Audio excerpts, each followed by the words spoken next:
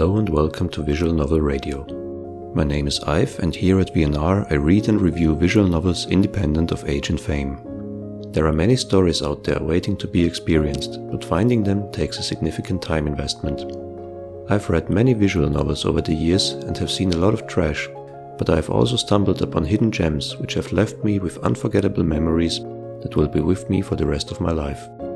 On this podcast, I want to share some of those experiences with you and hope that you find these stories just as enjoyable as I did.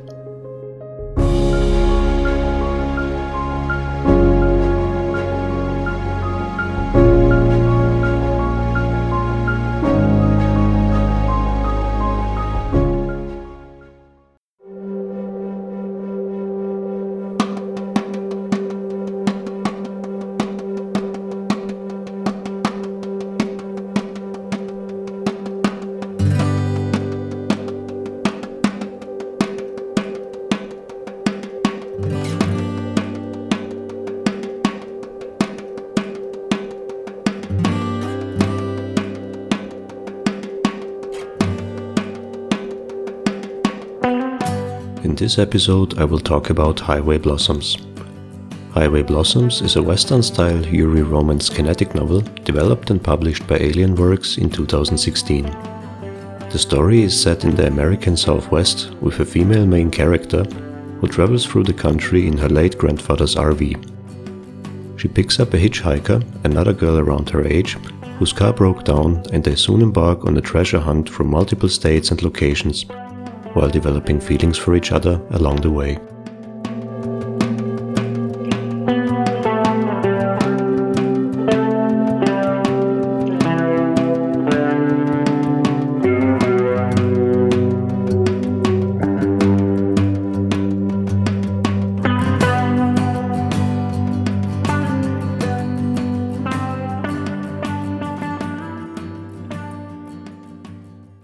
I found out about this game a few days after it was released from an entry on a Yuri-themed blog and was immediately intrigued by the art style. It looked a little bit like the usual anime style, but was sufficiently different to catch my attention.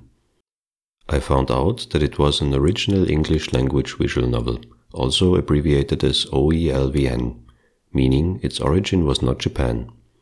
Yes, those visual novels exist, but many of them are even less popular than their Japanese counterparts. The game sold at a very cheap price point of about €10, so I decided to give it a try and headed over to Steam before coming to my senses and looking elsewhere for an uncensored release. I found the game on Denpasoft for the same price and promptly bought and downloaded it. Highway Blossoms is a kinetic novel, meaning that there are no choices to make for the player. The story just unfolds and is there to be experienced. There are the regular options present in almost every visual novel nowadays, like text speed, opacity and text skipping, as well as volume settings. It is not possible to set the individual voice volume levels though, as they are all adjusted by the same slider. The initial release version of the game did not feature voice acting, but Studio Elan released an updated version about a year later with some improvements, including a fully voiced main cast. The game allows switching the language from English to Russian or Chinese and features a toggle to enable or disable adult content, which boils down to 2 age scenes if the patch is installed. There is also a goofball mode, which changes parts of the game to be funnier, but I found the attempt at humor somewhat lacking and did not finish the game with that setting on. Besides that, there are some subtle pop culture references, one of them even quoting Bob Ross. Since I played the game without character voices, I assigned a certain voice in my head to each character how I imagined they would sound. After replaying the game using the updated version, the voices differed so much from my idea of them that I simply could not put up with them and turned the voice volume all the way down. I don't think the voice acting is bad, but I found it a bit uninspired, and particularly Amber's voice sounded quite dull and boring. The music, however, was wonderful. All of the tracks are a mix of typical romance novel music with a touch of Western-style sounds, which fit the theme and environment perfectly. Most tracks feature some guitar strumming and even electric guitar riffs, giving the game more of that American flair. Each track emphasizes the scene very well, and the main themes are a joy to listen on their own as well. Especially the ending track, The Bear Prayer by Leather Tramp, really rounds out the story, but is unfortunately not featured in the original soundtrack. The game generally shines in the graphics department, but does show little imperfections sometimes. Funny enough, these add to the theme in a positive way and make the visuals a unique experience. The character sprites are well drawn, but are not quite up to the quality of the higher budget Japanese titles. This does not detract from the experience though, and they still feature a few different facial expressions to color each scene appropriately. The backgrounds and CGs range from great to stunning, and some are truly wallpaper-worthy on their own, while others just look fantastic in the game and improve immersion massively. If I had any real complaints, it would be about the character writing. The only really developed character is the main protagonist, Amber. She has an interesting backstory, and her reasons for doing things her way are explained very well. All other characters only get very basic descriptions, if any, which makes them appear a little shallow. The other main character, Marina, gets a little background information, but even that is just enough to get the general idea of why she acts like she does. It would have been nice to establish the other characters better, given that there are only a handful of them in the story. The story starts with the main character Amber driving her RV, a mobile home, along a road in the desert near Roswell. She recently lost her grandfather, who was her only family for the last 10 years, to an illness, and is on her way to fulfill his last wish. While she listens to his favorite song on the radio's cassette deck, she comes across a car on the side of the road with a girl standing next to it and waving frantically. Snapping out of her thoughts, Amber slams the brakes and reverses to the scene. The girl introduces herself as Marina and is incredibly thankful to Amber for stopping. Amber is a bit overwhelmed with Marina's joyful and energetic character, but eventually asks what the problem is. Marina, not being very knowledgeable about cars, has no clue, and Amber decides to take a look herself. She becomes inwardly upset as she notices that the car is just out of gas. Holding back her comment about the stupidity of this girl, she offers to take her to the next gas station to get some fuel and bring her back to her car.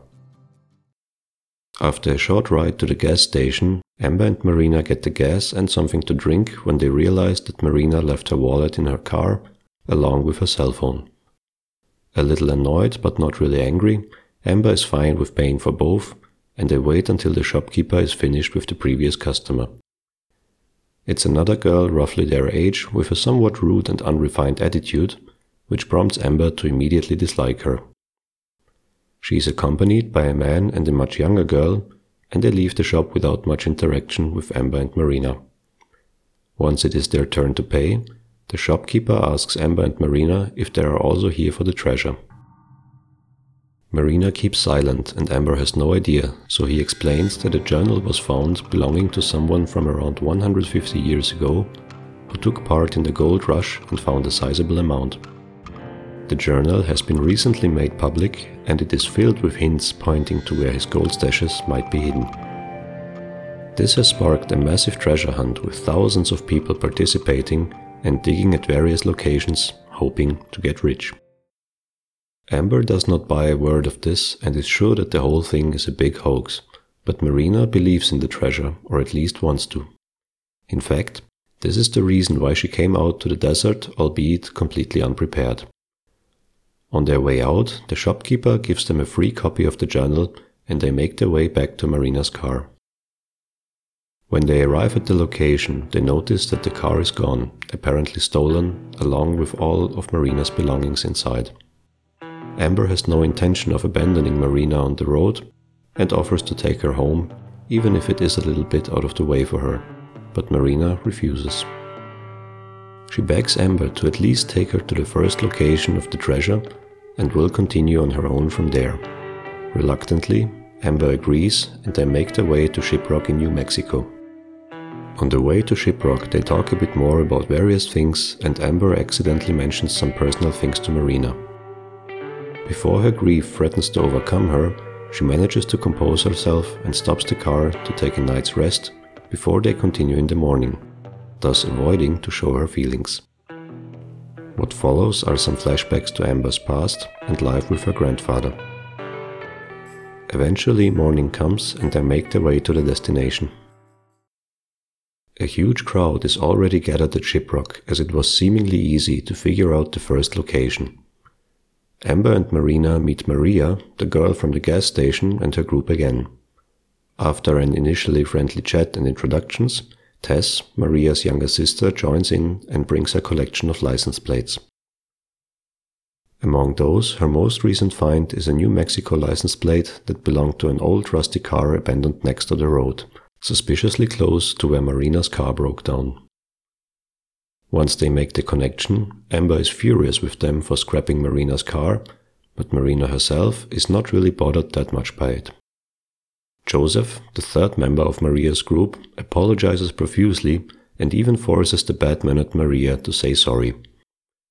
The pair leaves for some lunch and they discuss what to do next and how to deal with Marina's situation. Their talk at the diner gets quite lively, and as they talk about the treasure, Amber realizes that she knows the place described in the journal. Taking a shot at finding it, they head back to Maria's RV and ask to borrow some equipment from them as compensation for scrapping Marina's car. They receive some shovels and a metal detector and make their way to the place during the night. Once they sneak past the park rangers, they begin their search. They scan the area for a while with the metal detector and find only bottle caps and similar trash at first. Marina suggests to call it a night and resume the search fresh in the morning, but Amber is against that, as it would mean that they would be discovered easier in the daylight. So they agree to continue, and soon Marina's metal detector starts beeping louder than before. Amber starts digging and finds a small wooden box. As they open it, they realize it is full of little gold nuggets. Amber cannot believe it at first, but quickly realizes that the journal is authentic and that the gold really exists. This boosts their motivation and they decide to look for the other parts of the treasure together. In the morning, they are visited by Maria and her group. Maria has come to get her equipment back, but is beyond dumbfounded once Amber and Marina show her the treasure. She storms out of their RV and Joseph explains the situation and her character a bit more. In the end, he lets them keep the equipment as a token of apology and the rest of the group leaves. From here on out, a wild goose chase for the gold begins as Amber and Marina compete with Maria and her group for the other locations. The hunt sometimes proves successful and other times not so much, but with each passing event, Amber and Marina's relationship deepens. They stand together at the bridge over the Grand Canyon and watch the sunset in the Valley of Fire. These scenes, accompanied by the wonderful music, truly warm the reader's heart.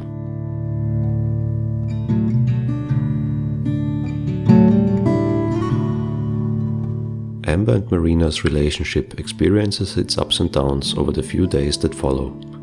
They get closer with each interaction, and even when things don't go their way, Marina never fails to lighten the mood and cheer Amber up. The build-up to their first kiss is orchestrated so well that the moment when it happened drove tears to my eyes, even after reading it the second time around.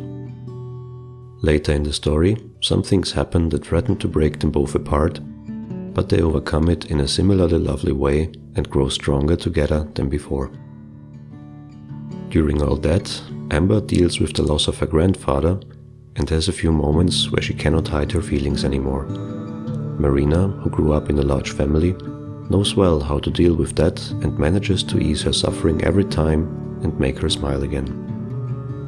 Near the end of the story, Amber also makes peace with the death of her only real family member and learns to lean on Marina for support.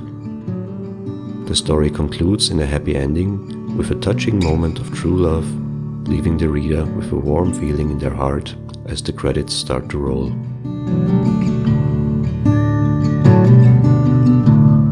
Amber's and her grandfather's favorite band, which cassette she listens through almost the entirety of the story, is a fictional, unnamed group. The music, however, is based on Steve Howe's band Yes, which was formed in 1968 and is still active to this day.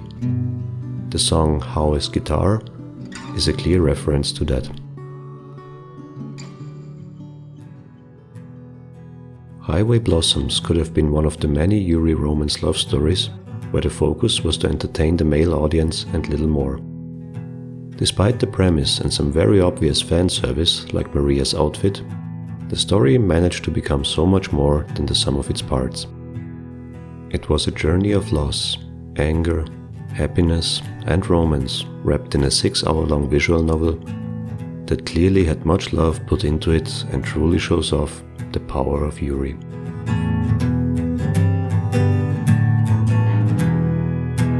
Experiencing Amber's and Marina's story was like watching the sunrise and sunset in the Southern American desert.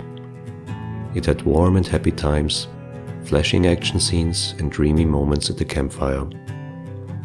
When listening to Howe's guitar while looking at the stars, it is possible to imagine our own happiness waiting for us on the side of the road.